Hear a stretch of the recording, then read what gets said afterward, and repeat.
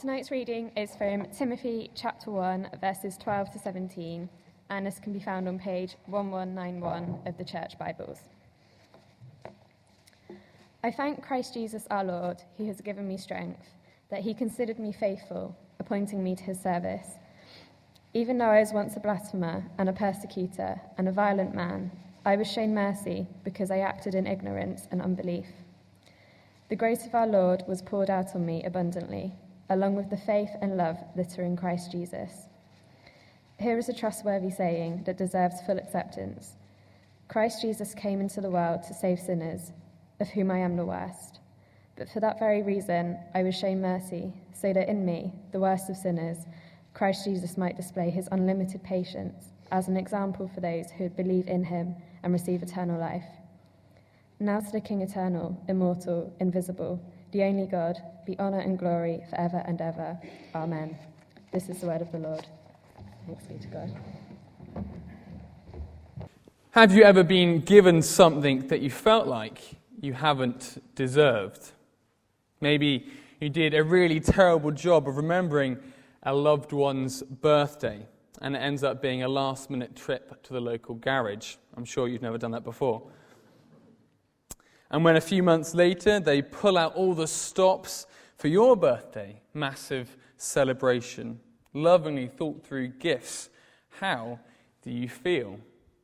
You feel terrible, don't you? I mean, you might enjoy the gifts, but you feel a bit guilty. You feel like you don't deserve it, that you've let them down.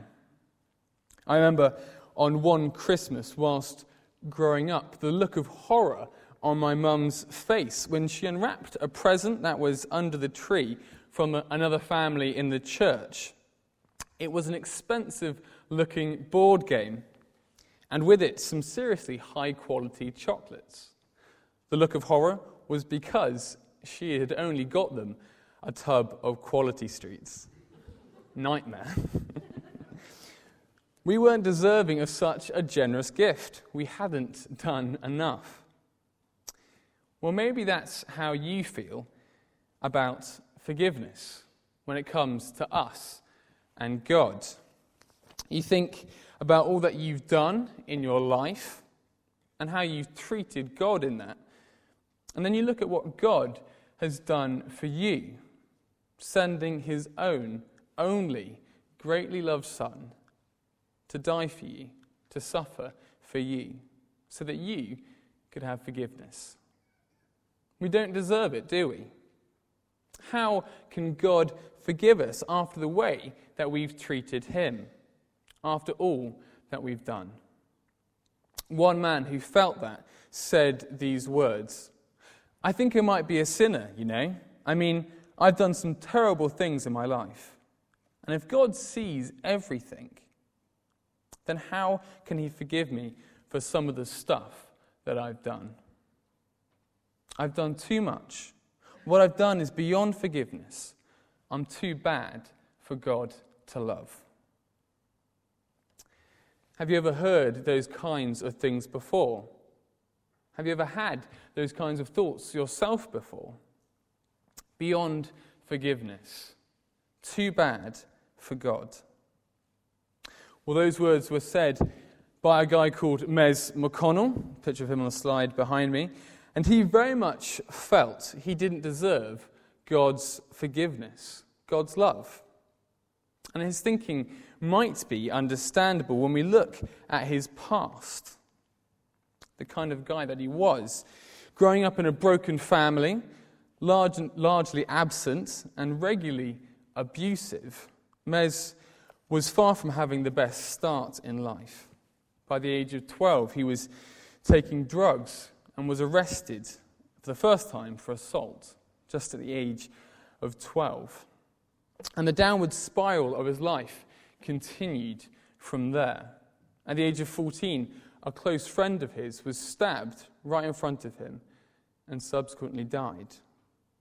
Drinking excessively, taking drugs, dealing drugs, increased violence, theft, and more serious crime. Mez's life was a real mess. With an incident of serious fraud where he stole thousands of pounds, he fled the north of England where he had been living and moved down south to Swindon, which is where I grew up. However, when the money dried up and the so-called friends that he had left him, Mez found himself homeless, living on the streets and sleeping on benches. Well, one night Mez found himself in a club and he was involved in a violent clash where he stabbed 2 men. Sentenced to 6 months in prison, Mez's life was at its lowest point yet. Surely this violent, dangerous man had done too much for God to forgive him.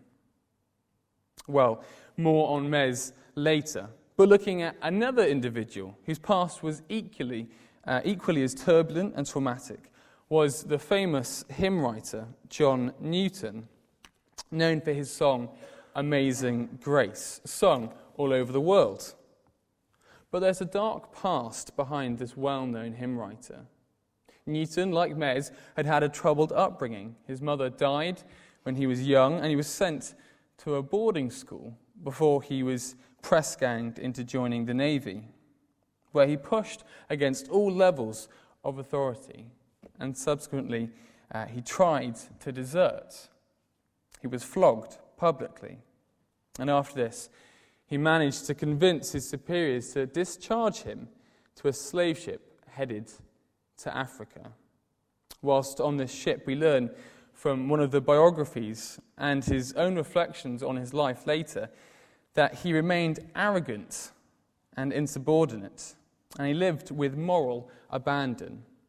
He says, "I sinned with a high hand, and I made it my study to tempt and seduce others." Newton served on various different slave ships for a number of years, and as such, he was actively involved in the slave trade that would take people away from their homes. The slave trade that would treat people like unprecious cargo and chain them into tiny spaces, lining men and women along cramped decks below the ship, with no more than a coffin of room each. And on one of these slave ships, African men and women would be taken to the Americas, a voyage that would last, on average, 2 long months.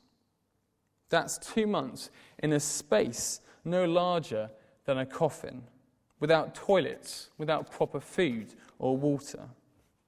It was no wonder that many of those who were taken became seriously ill, and more besides would die, never reaching their destination. And those who did get there, well, they would be sold as slaves and could well be destined to a horrible and demeaning life as a slave, forced into labor, hard labor, and forced to bear gross mistreatment. That was what John Newton did. This violent and vile man was very much involved in the enslavement of numerous people. He was, without doubt, an evil man committing truly evil acts. None of us are going to argue with that this evening. He had little regard for human life. Surely, like Mez, this man had done too much, was too evil for God's forgiveness. Well, tonight we'll be looking at a biblical example of someone who was not dissimilar to Mez and Newton, distant from God, and someone who unquestionably did not deserve God's forgiveness. We're carrying on our series of transformed lives.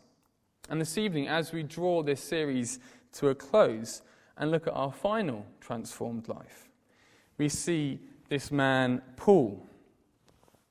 Now, we tend to know Paul as the great apostle who wrote much of the New Testament that you have in front of you, and who suffered greatly to bring the gospel to so many people. Foundational in starting numerous churches, preached faithfully, and led many people to know God. He's the one we aspire to be like, isn't he? an example for us to follow, an inspiring individual whose attitude often humbles us. He faced trials, crossed seas, survived shipwrecks, spent night after night in jail, and testified before crowds, before governors, before kings. But often we forget where this impressive Christian leader came from. We forget that Paul was once Saul.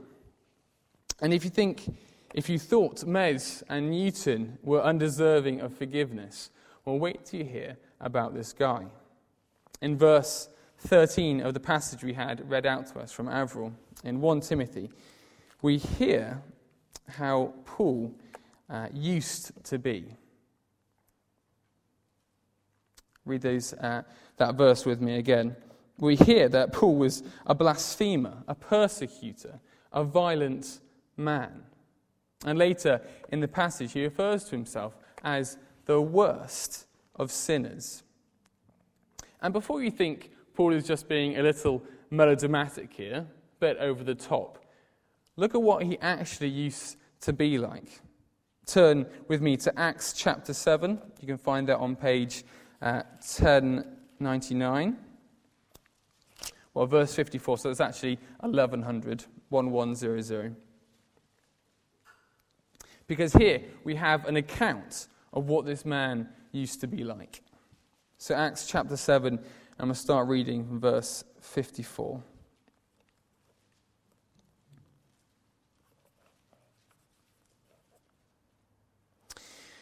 When they heard this, they were furious and gnashed their teeth at him, Stephen. But Stephen, full of the Holy Spirit, looked up to heaven and saw the glory of God and Jesus standing at the right hand of God. Look, he said, I see heaven open and the Son of Man standing at the right hand of God.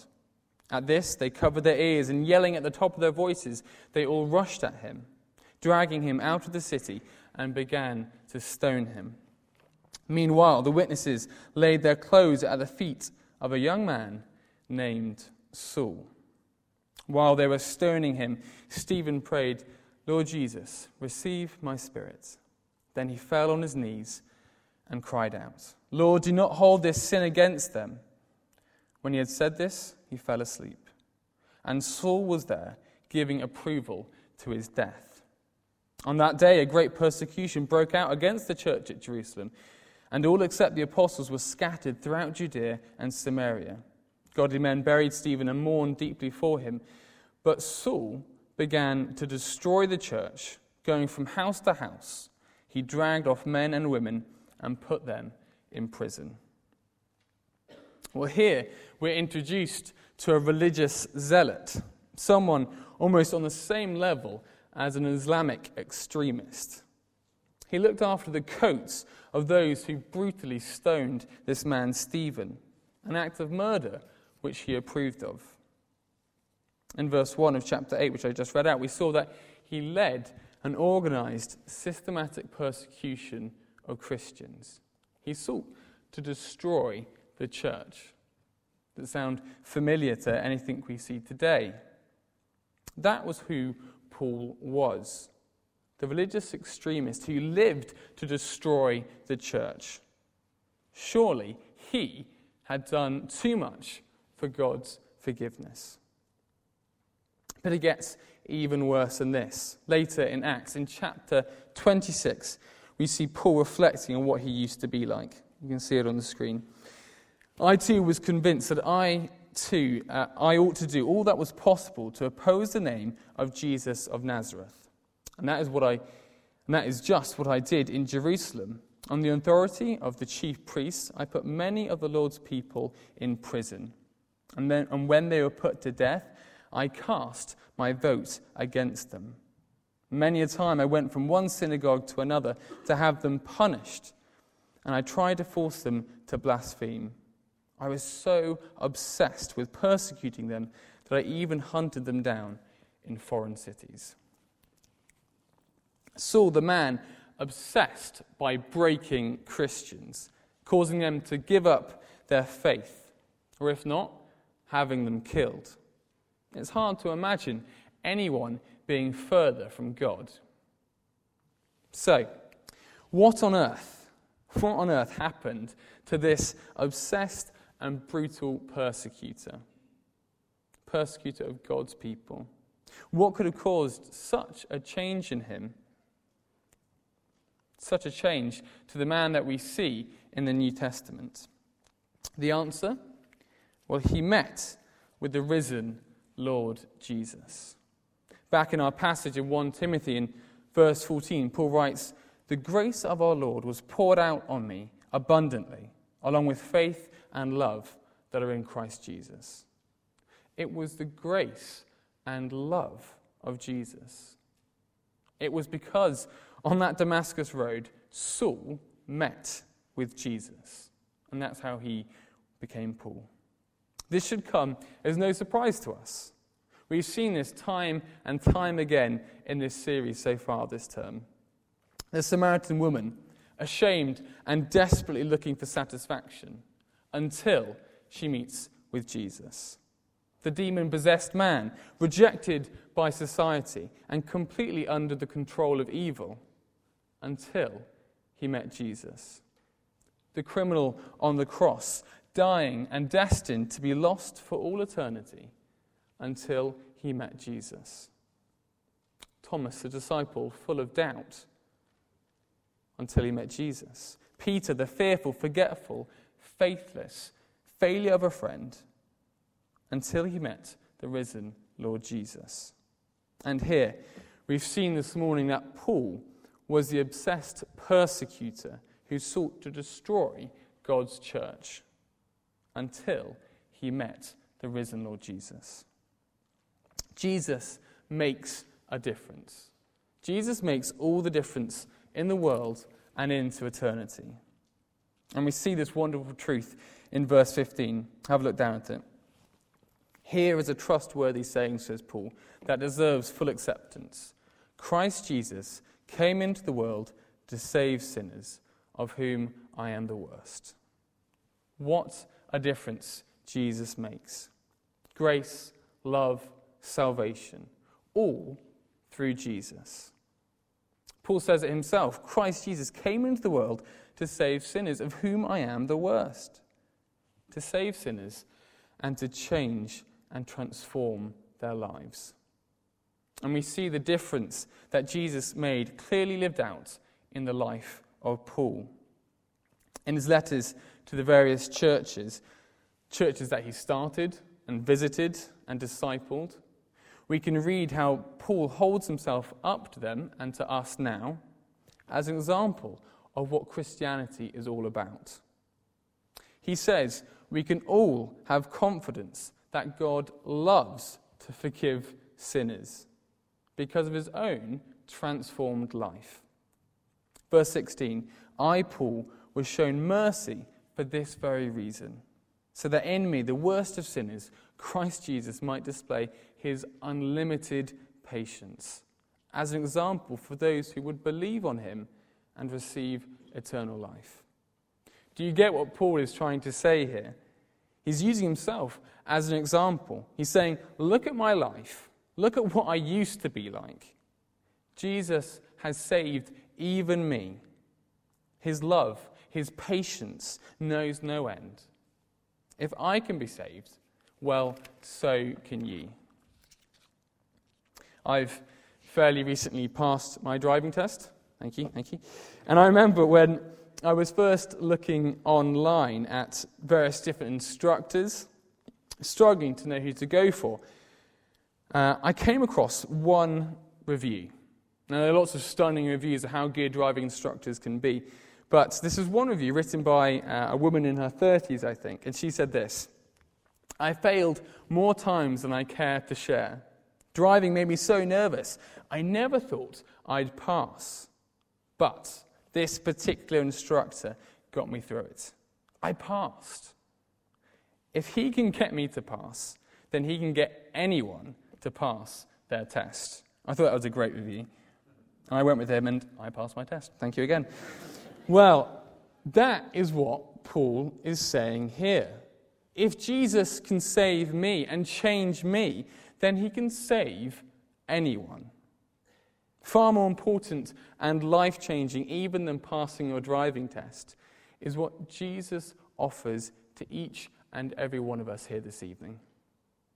And we can see that life-changing transformation in the lives of Mez McConnell and John Newton. Can you remember where we left them? Newton was working as a part of the slave trade, and Mez was serving time in prison for grievous bodily harm. Didn't look great, did it?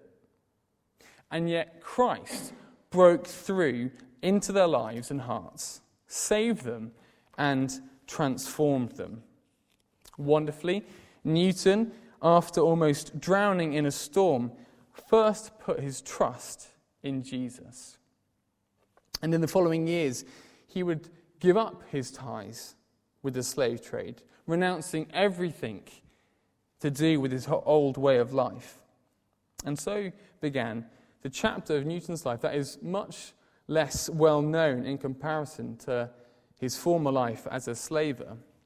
At the age of 40, he was ordained within the Church of England and went on to lead and pastor a church faithfully for many years.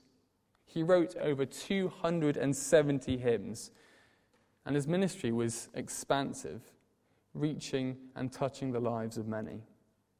He would greatly support William Wilberforce, who I imagine you've all heard of, in his fight against the slave trade, and he very much aided in its eventual abolition. We've recognised this evening that Newton was a great sinner, but towards the end of his life, at the age of 82, he's recorded as saying these words to a friend. "My memory is nearly gone, but I remember two things, that I am a great sinner and that Christ is a great Saviour." Christ is a great Saviour.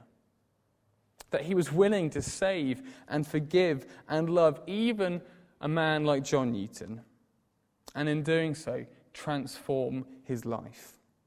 What undeserved forgiveness. What amazing grace. And of course, Newton recognised this fact as he penned his most famous work, "Amazing Grace, how sweet the sound that saved a wretch like me. I once was lost, but now am found, was blind, but now I see." That is the transformed life of John Newton. But how about Mez? Well, he too received and knew that amazing grace. Coming out of prison, he was welcomed into the home of a Christian. Mez was introduced to Jesus there, and everything in his life changed from that point. I knew Mez whilst growing up in my church at Swindon, and I very much saw his transformation firsthand. Mez, after becoming a Christian, would go on to train in a Bible college before going out to Brazil as a missionary to work with the street children out there. And more recently, Mez is now leading and pastoring a church in Edinburgh, and he heads up a Christian outreach work called 20 Schemes that seeks to help plant gospel churches and reach Scotland's poorest, to reach lost, broken people whose lives reflect the situation Mez was once in himself. And now he travels all over the world to America, sharing his testimony, sharing his vision of planting churches in deprived areas. Mez has been transformed. And as we look at the lives of such individuals, you cannot deny or doubt the transforming effect that Jesus can have on people. If Jesus' death on the cross was enough to save Paul, Newton, and Mez, then it's enough to save you and I from anything we may have done. So if you're here this evening and you think that God can't be for you because of all that you've done, then stop and see the transformed lives that we've looked at this evening. Jesus came to save sinners like these men and to save sinners like you and me. No one is too far from God's grace. But maybe you're a Christian here this evening and you've been coming here for years, perhaps most of your life, and you know that you've been saved. You've accepted that gift of forgiveness for yourself. Well, some things to realize and remember this evening as we come to a close. If that's you, a committed Christian, how do you see others? Others perhaps who haven't grown up in a church, who don't know the Christian lingo, don't know when to sit and when to stand, when to repeat the chorus and when not to, don't know the things that they shouldn't do, or go places we would never go, or say things that we would never say. How do we see them? Do we begin to think that they've done too much wrong to have God's gift of forgiveness? Do we begin to say to ourselves, God has forgiven me, but they've gone too far. They will never be one of us. Well, how dare we speak to people like that? How dare we think of people like that? How dare we think anyone is too far from God's grace? What are we doing when we say or think that? We're saying that the work of Christ's death on the cross wasn't enough to save that individual, wasn't sufficient to atone for their sins. Jesus' death on the cross was good, but not quite good enough for them, for him, for her. That is what you're saying if you look on anyone and say they have done too much for God's forgiveness, that they are outside of God's grace.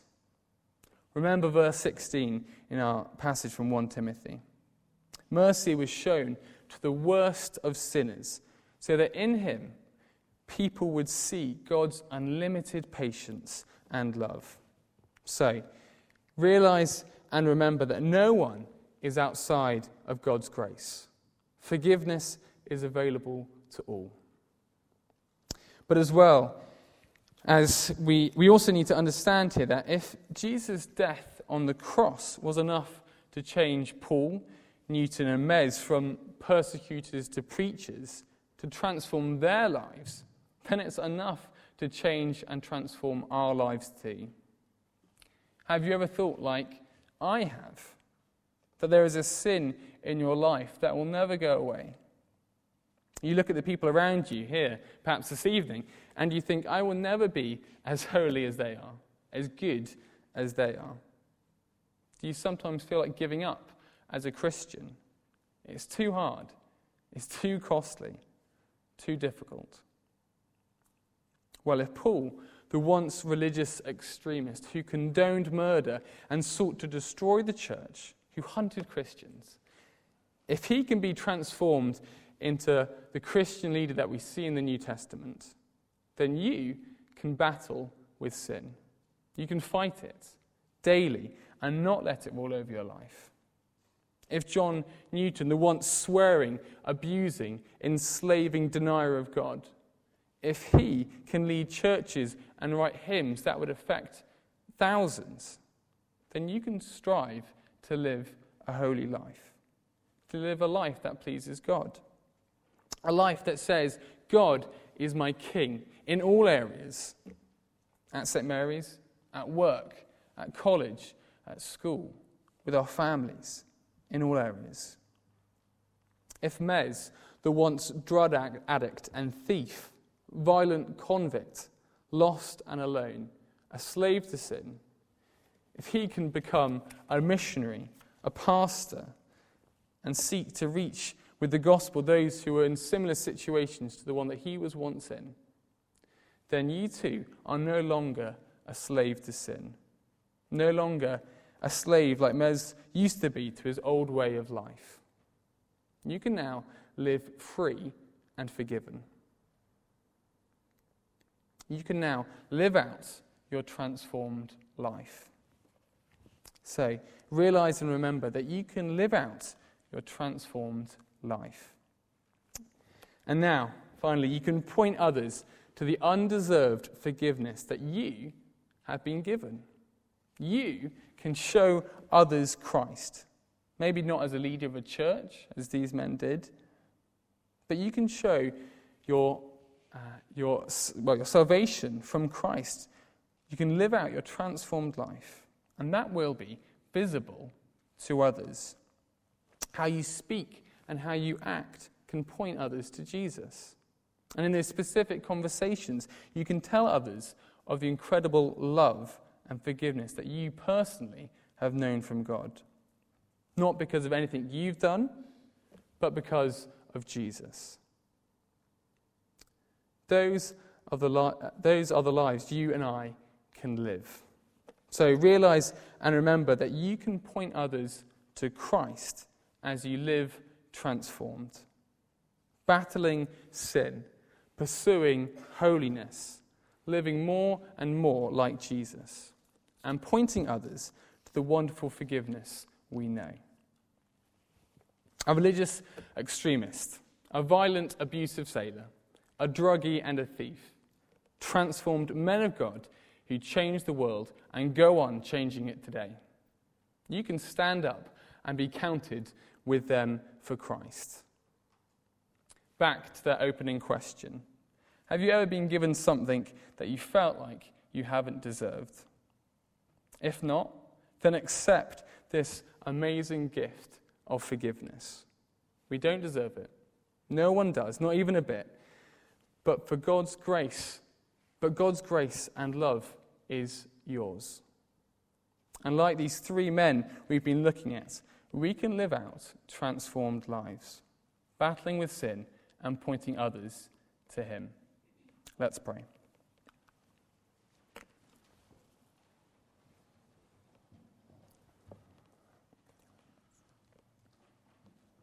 Father God, we thank you so much for your word, where we can look and we can see these numerous cases of completely transformed lives. We thank you that where Jesus goes, hearts are saved and lives are changed. And I pray that each and every one of us this evening may know and understand that for ourselves. That your grace is sufficient for all of the wrongs that we have done. No one is too far from God's forgiveness. We thank you so much for these wonderful truths. Help us to know them and to live by them for your glory. Amen.